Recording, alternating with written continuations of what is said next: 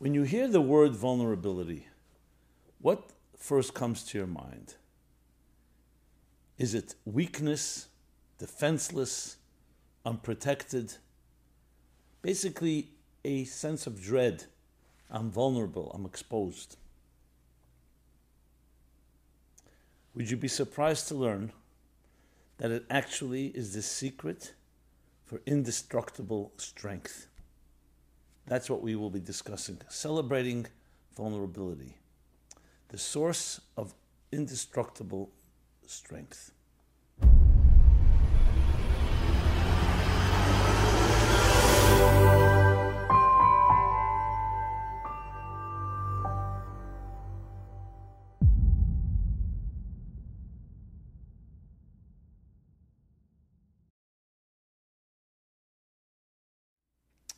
Hi, this is Simon Jacobson for another weekly episode of our Master Global class titled Celebrating Vulnerability, the Source of Indestructible Strength. This program is dedicated in honor of the engagement of Menachem Mendel Leiter and Esther Jacobson, proudly dedicated by the Jacobson family. Vulnerability. When you hear that word, what do you think? I feel vulnerable. Many people would associate it initially with the word being exposed, unprotected, defenseless, weak. Invulnerable. Invulnerable sense elicits the feeling of absolute strength, indestructible. What we will be discussing is counterintuitively, the exact opposite is true.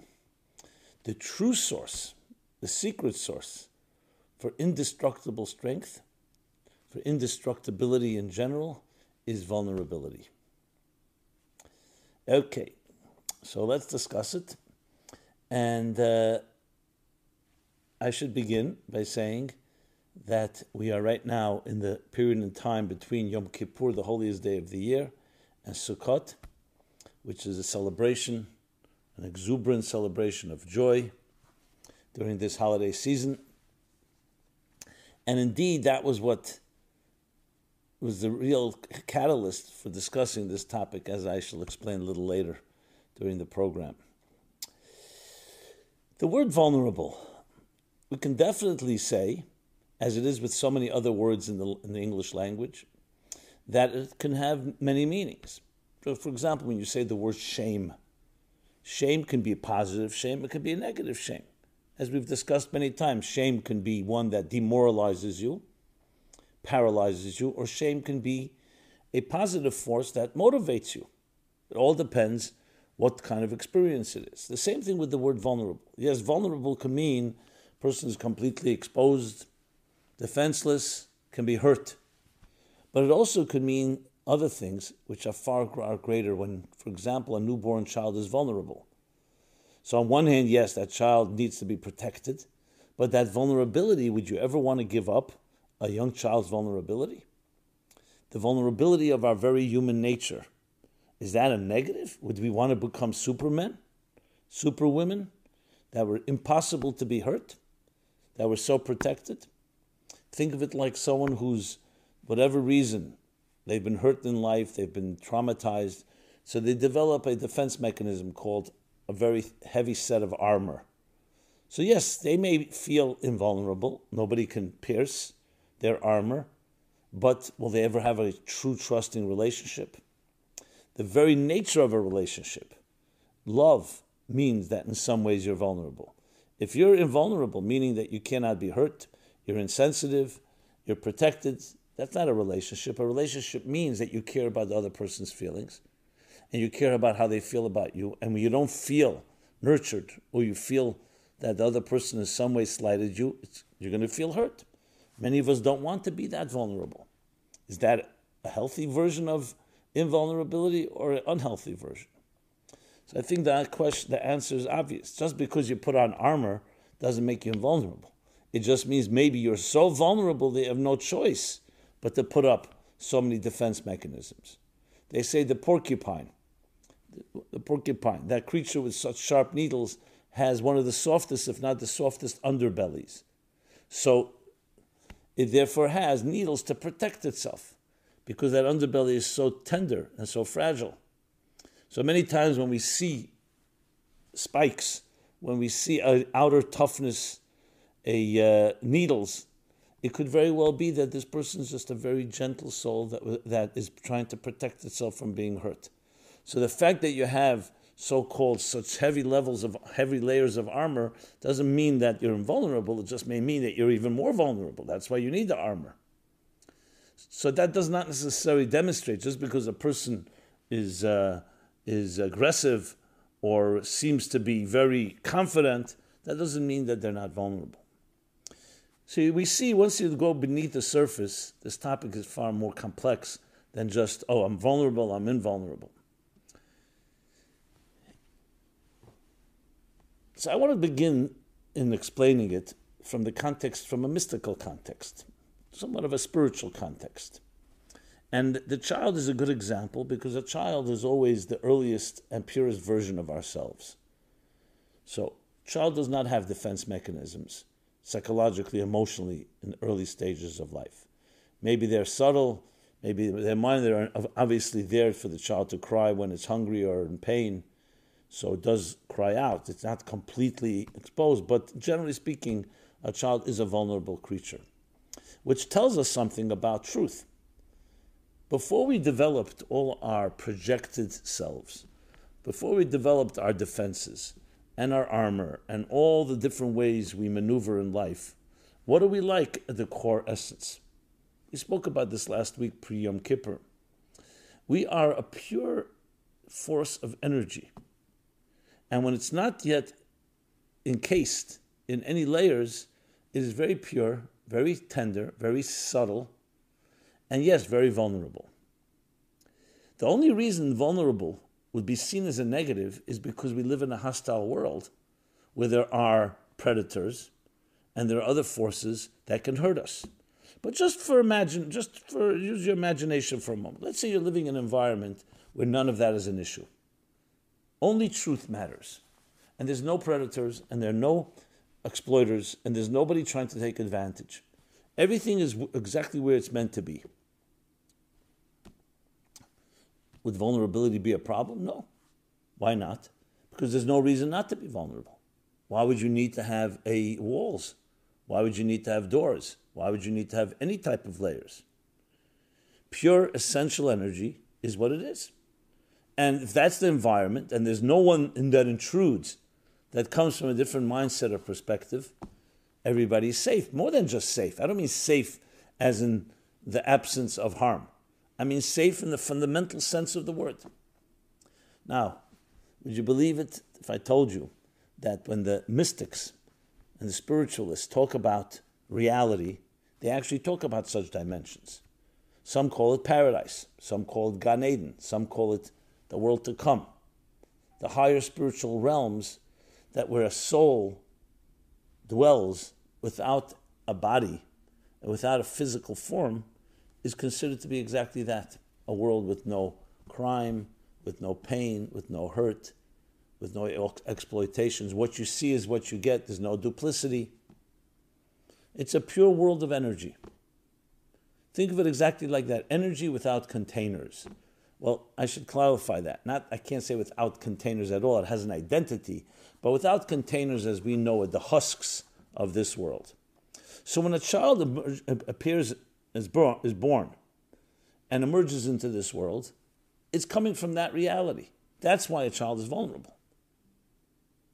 Because the child is coming from a pure reality, just like the child in the mother's womb.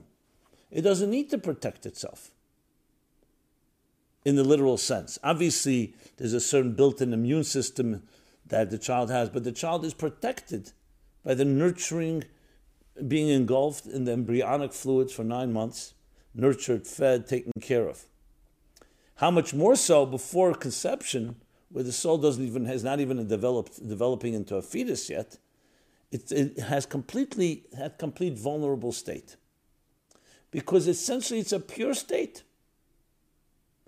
To go even deeper, in the words of the Eitz Chaim is a classic work authored by the great mystic, Rabbi Isaac Luria, the Arizal, penned by his student, Rabbi Chaim Vital, hence the name Eitz Chaim, the tree of life. Chaim has his name, Chaim Vital.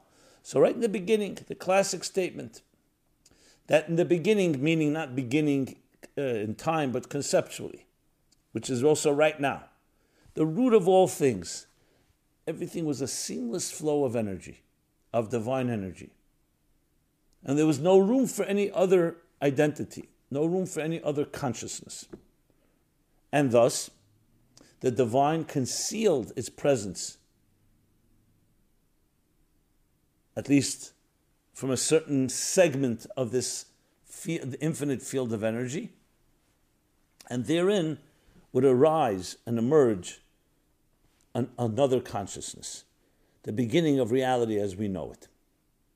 So when you're in a state of seamless energy of that nature, there's no other opposing force. There's no second force altogether. Everything is part of one seamless whole.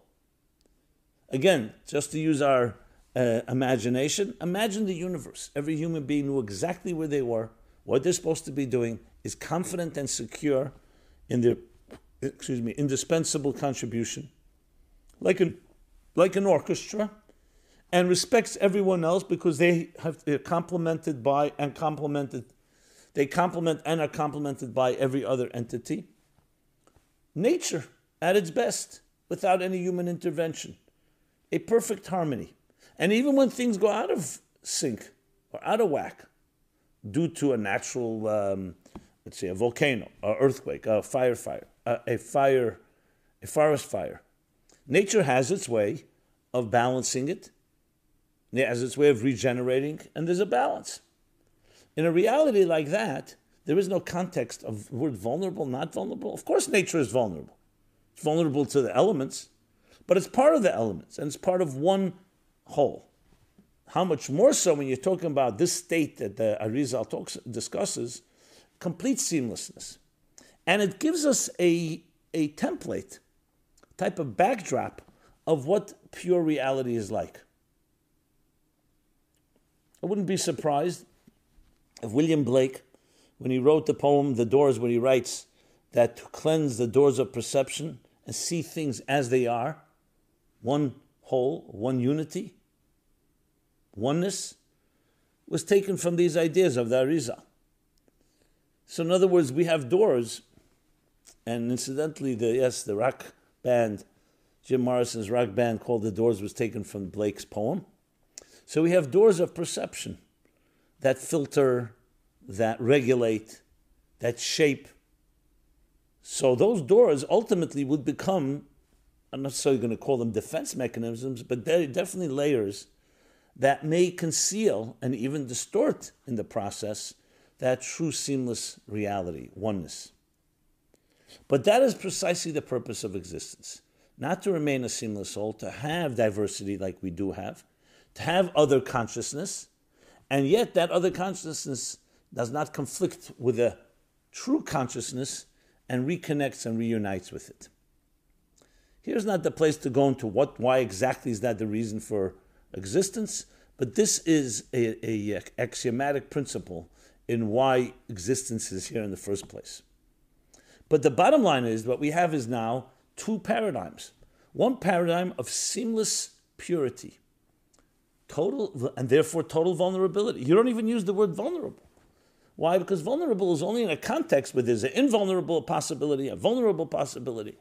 In this context, everything is pure. There's no consideration. It's not like we even have to preempt the possibility of one hurting another. So therefore, vulnerability is a natural state. There's no need for any other thing. It is real because it's real. So then comes a reality that becomes, I would even call it a distortion. Distortion from our perspective, that we suddenly think, oh, there's more than one entity, and therefore they're fighting and competing over resources. Who's going to dominate? And as soon as you have that other, that possibility of who's going to dominate can lead to one trying to exploit, dominate the other, and therefore the need for protection. And hence vulnerability suddenly becomes a word that 1 second, I feel exposed, I feel not defended, I feel defenseless. I need to protect my interests because if I don't, someone else will. And if you think about it, that would evolve into the dog eats dog mentality of survival of the fittest. Whoever's stronger wins. Which of course creates in the psyche and consciousness of any type of environment like that of feeling 1 second. Who's going to protect me? I feel exposed. I feel vulnerable. Reminds me of the joke, the two guys go camping, and in the middle of the night, one of them wakes up, he hears something scurrying about, and he looks out through the hole of the opening of the tent, and he sees, there's a bear looking for scraps. A bear is not a simple matter. So he quickly wakes up his friend and says, we got to get up, we got to get out of here, there's a bear. And while he's doing so, he's tying his sneakers, he's tying his shoelaces. So his friend says to him, what do you think, you can outrun the bear? He says, no, all I have to do is outrun you. It's a sad, tragic joke, actually, because it reflects a mentality. Survival of the fittest. The world or universe I was describing is one where we're in it together. We need each other. We're part of one whole. As a matter of fact, a beautiful poetic Talmudic statement in the Jerusalem Talmud, there's a Babylonian Talmud, the Jerusalem Talmud, says the following. All human beings are part of one organism. It's like different arms, legs, different parts of one organism. Is it conceivable that one limb in the organism would attack another, would hurt another? Even if you disagree with it? No, because it's one organism. So why is it that we could hurt each other? All the roots of injustice and war and worse, prejudice, discrimination, and I'm not going to spell out all the worst possible scenarios that can lead to, is because we don't feel it. And that's the great symptom that the Arizal, that I mentioned earlier, explains in that context. When there was that seamlessness, where there was one seamless, unified whole, there's no issues. But there's also no purpose. The Tzimtzum conceals that presence, that conscious presence, allows for another consciousness to emerge, and that also evolves stage by stage, just like the fetus, development of the fetus from the point of conception to the point of birth. And now you have that a new reality. You have different entities who may not feel that they're connected, even though they are. Modern physics, one of the most fascinating revelations of modern physics is the recognition that the entire universe and all universes are intrinsically and integrally connected. The fact that we see different parts, some physicists go as far as saying that's an illusion. It's illusion from the eye of the beholder, when in truth there's a glue that connects all subatomic particles. Different theories for this. And of course, real proofs. This isn't based on faith. And I'm pointing it out, I'm emphasizing this specifically because to make the point that this is now common scientific reality, scientific truths. Not that we need it necessarily, but when it's confirmed, it's much richer. So it confirms that concept of a integral connection. So then why is it possible for us to harm the environment, to harm each other, to harm ourselves for that matter? Because we don't feel it. We don't sense it. And that too is part of the purpose. There's something that conceals. We cannot see. We see the pieces. We don't see their connection. We don't see how they're all part of one narrative, of one music, one symphony. And our mission is to overcome that blind spot and see through the veil and the veils and the defense mechanisms and the armor and all the layers upon layers upon layers and access that unified connection that connects us all, the harmony within diversity. The Kabbalists actually have the mystics and Kabbalists and the Hasidic masters actually have a language for all these veils. Sometimes it's called a curtain, a shroud, a husk. It all depends on which level, but there are many, suffice it to say, there are many such layers. Those layers will evolve in a purely psychological context into our own layers of armor. So, to put it very practically, we all have friends. We have people who we really trust, hopefully. We have people we don't trust. And we have people who we're neutral to. You meet a new person, you don't just open up. You always have your hesitation, you have your due diligence you do, until you come to a point you can trust. What are you doing in that process? You are, as you learn to know somebody, you learn to trust them, what you're doing is stripping the veils. So the first time you meet somebody, we usually, in a normal context, we can be civil and decent and normal and in a very beautiful conversation, but we don't suddenly just allow ourselves to be exposed and share everything. So we share a certain amount, we regulate, we gauge, literally regulate how much we are going to share. As you get to know somebody, why do you share more? Because you trust. Since you trust, you're more open to stripping some of the veils, some of the shrouds, some of the curtains, the partitions, the husks, the different layers. The more you get to know someone, in a sense you can say the formula is, the more veils have been removed. People who truly, truly love each other in the deepest possible way, the most intimate possible way, have the least amount of veils, least amount of layers. Whether you call it armor, whether you call it defense mechanisms, faces that we put on, that we project, whatever it may be. Now, someone growing up, okay, so that's the formula for that describes basically how we communicate with each other. So you can say vulnerability is a direct result of less veils. The more the veils, the more the shrouds, the more the need to put up layers of buffers, if you wish. Think of it like you have a fortress. So you don't just have one door, you have 2 doors, 3 doors, you have all kinds of security levels until you get to the place, because it's so precious. It has to be surrounded and protected from theft, damage, and other forms of that can harm whatever it is that you're considering precious. So the same thing psychologically. We have many doors. Trust and connection in a healthy relationship is there less doors, or the doors are opened. And with discretion, there's some people that we allow in on that level and some we allow less in. It's simple as that. Sometimes people say, have your guard up when you meet certain individual. Why? Because you've had an experience. Hopefully, it's an accurate one. Sometimes it's actually also a mistaken perception that somebody may have hurt you.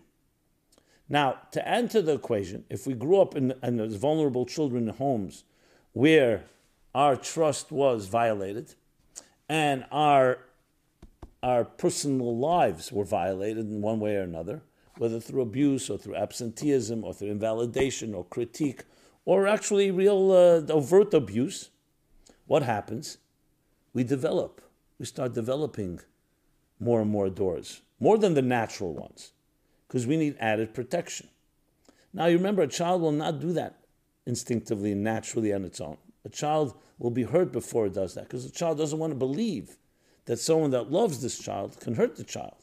But there comes a point where a child, and that's the way God created us, will develop its own, doesn't need to calculate or go to an attorney or go to a security agency.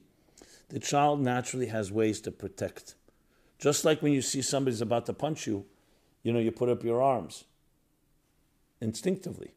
The same thing emotionally and psychologically. We have ways we put up our doors to protect ourselves.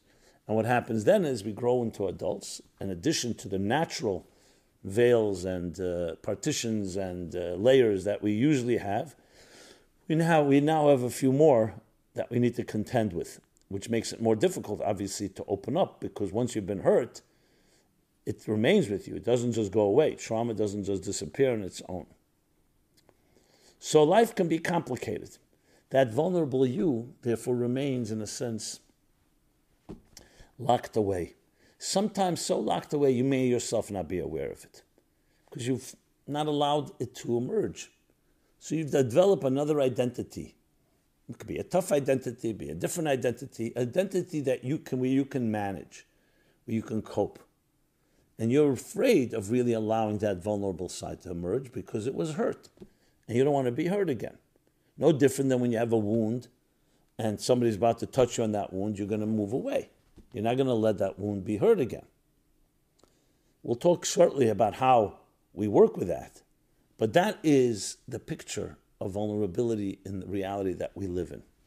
And it's vital to understand this evolution and these paradigms, because if you think that your reality and your fears and insecurities and your need to protect yourself that's it, that's the status quo, remains the only controlling force in your life, obviously you won't have anything to work toward.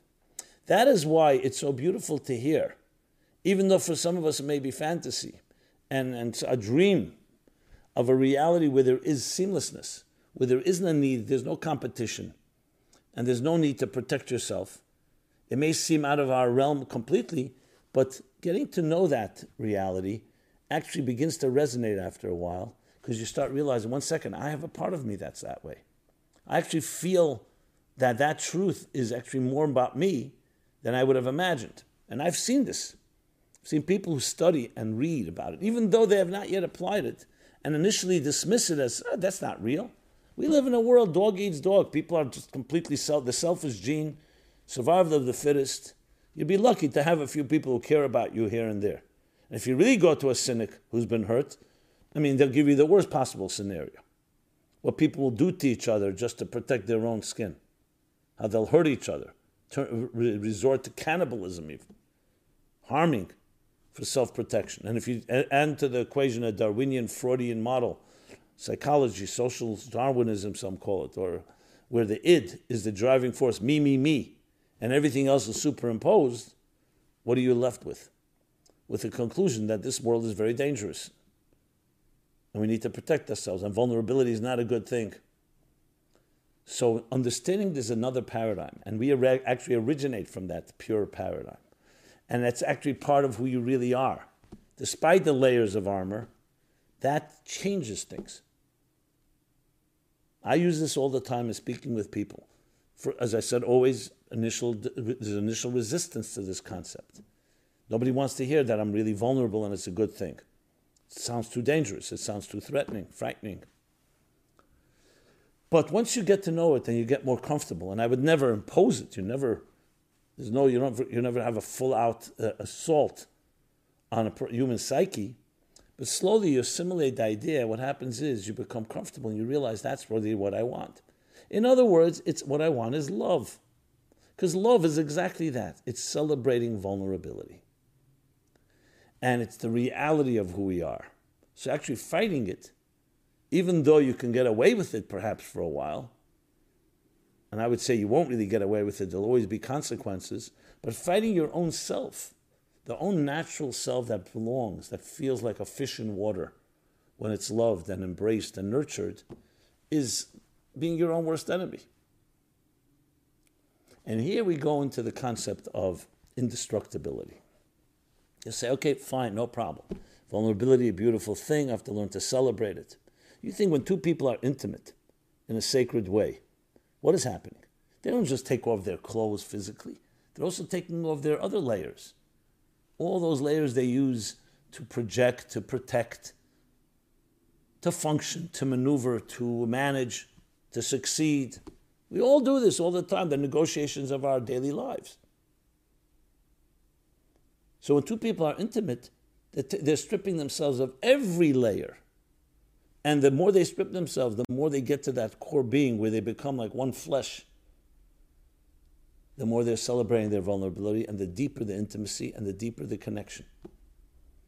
I write about this more in my book, Toward a Meaningful Life, the chapter on intimacy. You can check that out. Now, so you'll say, okay, fine, beautiful. But how do you associate vulnerability as celebrating vulnerability with indestructibility? So let's use a simple example again from nature. Which is more likely to withstand a very powerful storm? A reed that is flexible and yields, or a tree or any other item that is rigid and firm and is not unwavering. So initially, many would say the firm, rigid. You need a storm, you need to be strong. But you'll see the reed, precisely because of its vulnerability and its flexibility, and it yields.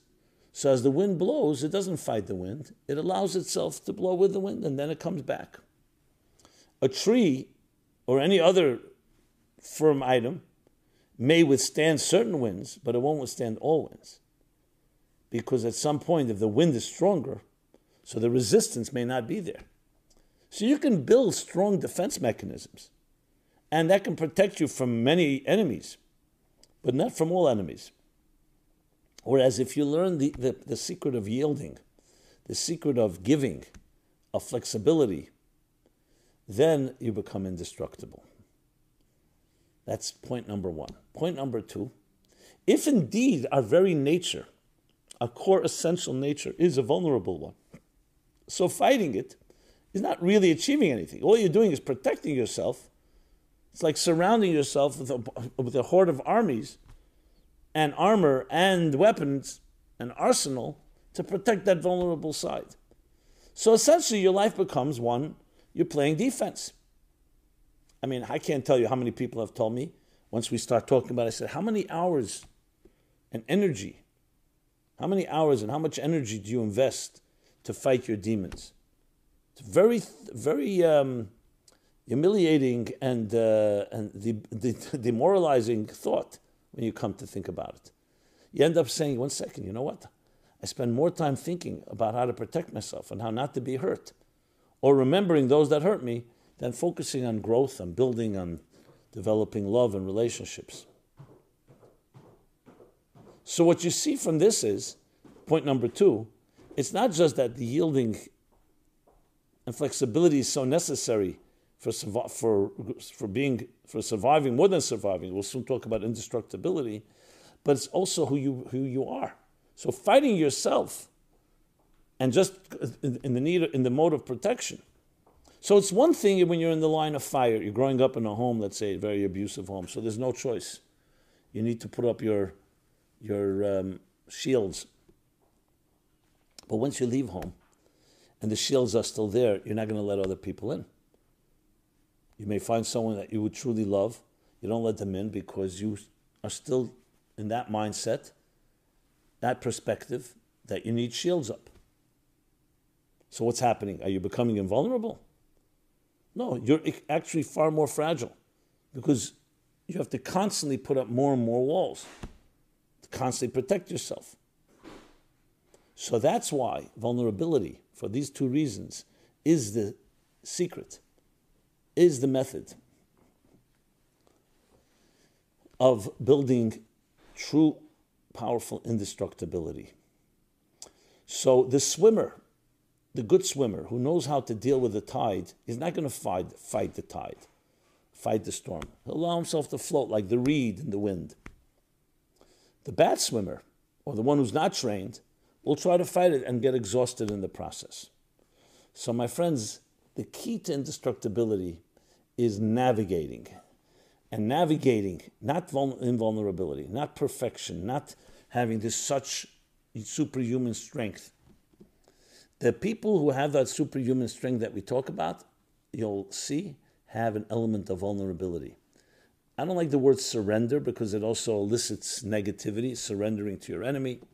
But yes, they surrender a certain fact that I'm not in control of everything. That's what the reed says. I'm not in control. The winds are blowing. Let them blow. I'll just go with the wind. That's what the good swimmer does. That powerful force says, no, I'm going to stand strong. I'm not going to allow that wind to blow me down. Now, sometimes you may manage, sometimes you won't. But even when you do, that's what you're invested in, fighting the wind. Whereas the key to real indestructibility is, no, I'm not afraid of a wind. And even if a stronger wind comes, I always have that ability, that dexterity. So in psychological terms, it's really coming to peace, coming to a peaceful state where you're in peace with your own vulnerability. You celebrate it. And that indeed allows you to know, even before the winds come, even before the storms strike, even before any type of trauma in life, that you will be able to navigate. Which leads me back to the holiday, the Sukkot holiday. What is the key feature of Sukkot? Is we sit in these makeshift huts that are very vulnerable and very fragile. They're not like our homes, our mansions, strong walls, protect us from the elements, locked doors. A sukkah is a very fragile shack, basically, with a roof made of some bamboos or some other vegetation. Some use pine leaves or pine branches, which means it can rain in, it can snow in. A sukkah on its own is vulnerable to the heat and cold. It's very easy to break in, or altogether you don't have to break in. The doors are usually not even locked, even if you have a little chain. So why would one move from a comfortable, completely protective fortress into a portable shack? So one of the reasons is to demonstrate our trust in God, that He protects us, not our home, not our doors. Of course, we have to do everything possible to protect ourselves. But at the end of the day, life is fragile and vulnerable. And celebrating it for 7-8 days on the holiday of Sukkot is actually making us stronger. That no, I don't need only my armor to protect me. I can be in a place like that, be surrounded with loved ones, and at the same time not become weaker, but actually become stronger in the process. I'm accepting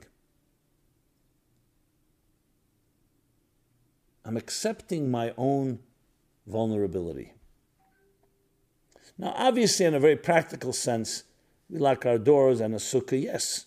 Can a sukkah leave you vulnerable to a vandal or to someone that means to do harm? Of course.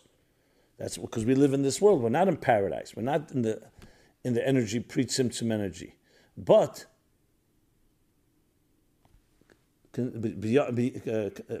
barring that scenario, that concept is a beautiful concept. Because it teaches us something. Now, we're not asked to do that all year round. 7-8 days, 1 week a year. To remind us of the time when the Jewish people traveled through the wilderness and they were protected by the clouds of glory. So even when we're in a state where we may feel completely exposed, Viktor Frankl talks a lot about it, Man's Search for Meaning, how people in the most dire circumstances in the concentration camps, there were those that made the choice and they went around helping others, offering them a piece of bread, a kind word. Because they did not allow their vulnerability to destroy them. They allowed it to bring out even deeper part of their humanity.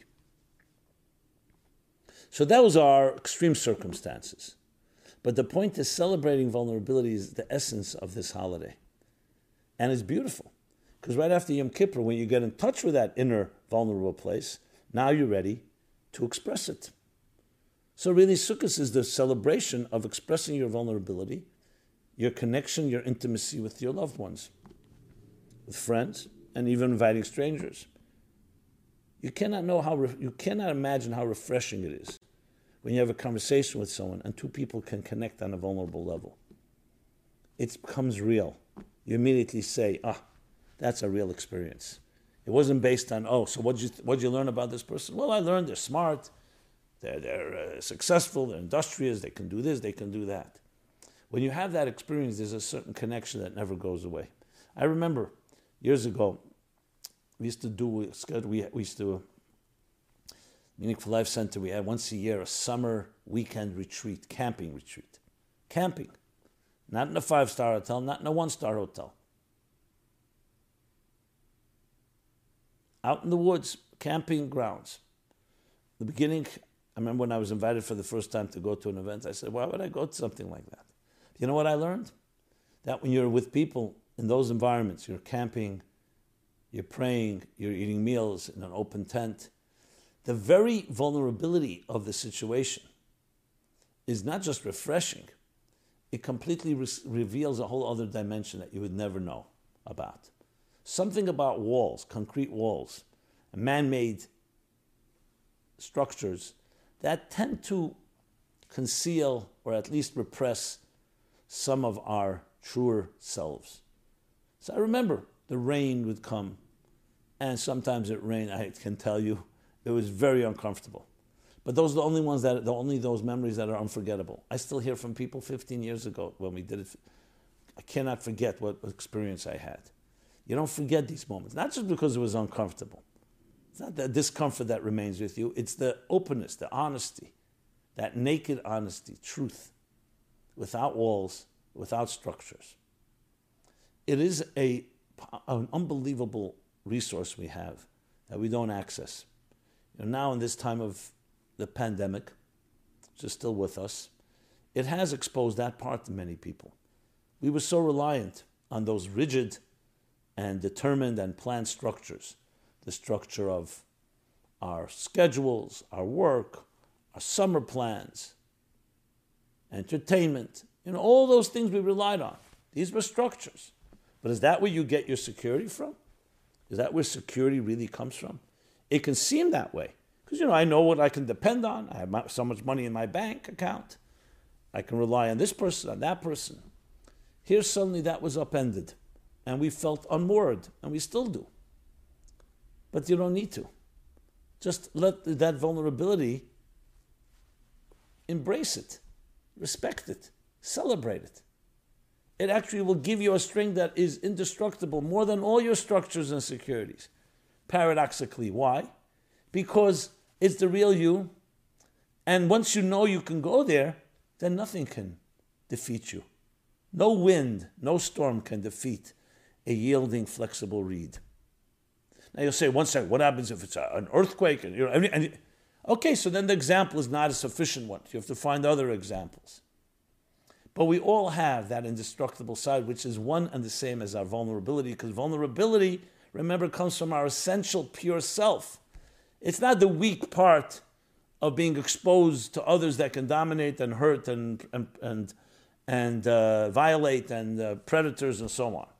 It's coming from the purest you. And as such, when you access it and learn to navigate with it, nothing can destroy you. Not a pandemic and not COVID.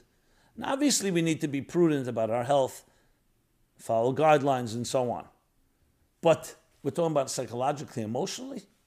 You have that indestructible core, which is the same thing as your vulnerable core. Now, this is why it's so tragic when you see children being hurt. Because instead of, if they grew up in a nurturing home, that vulnerability would be celebrated.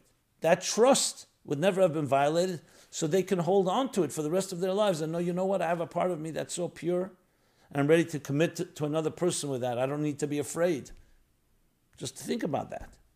That's exactly what a healthy childhood is. It's the embrace and celebration of your own vulnerability.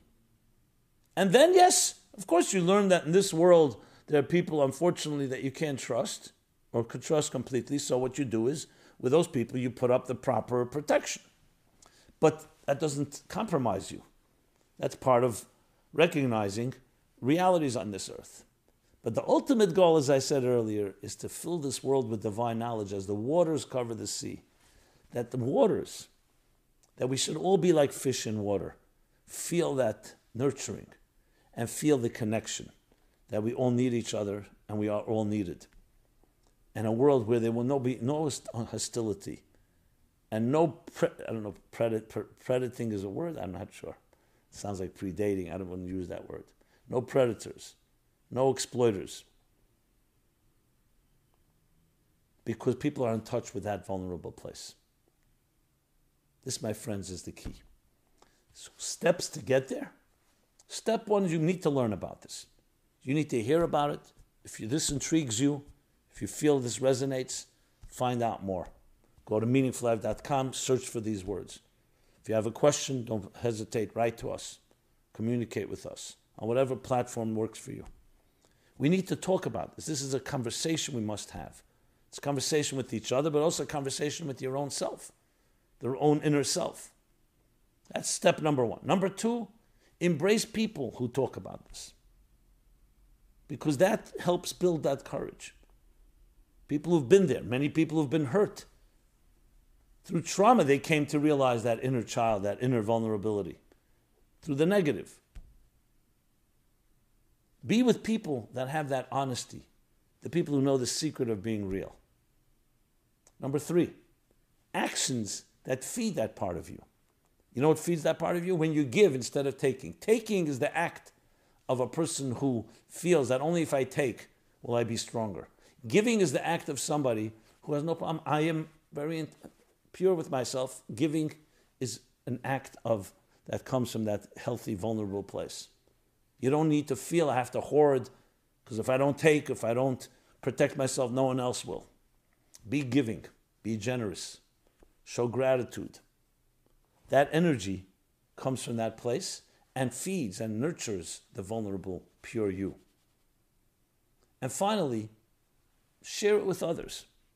Share the message that we all originate from a very vulnerable, pure place which didn't have a need for armor and protection. And how can we reintroduce that paradigm, that attitude into our lives today? And it doesn't have to be a dramatic revolution overnight.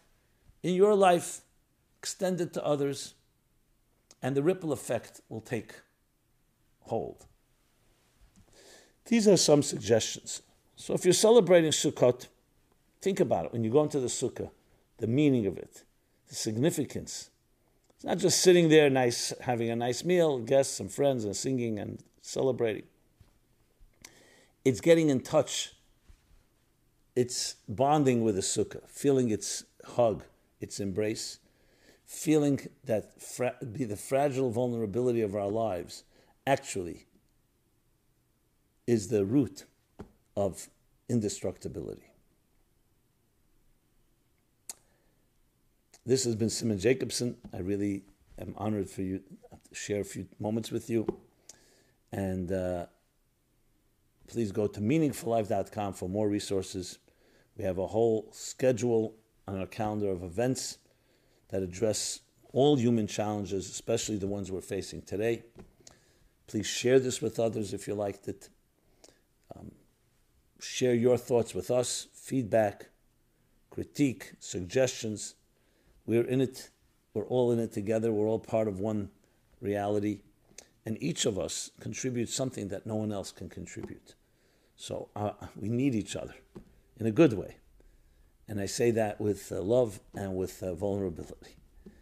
And I hope we can cross-pollinate and integrate our different strengths and our different uniqueness in one large cosmic symphony.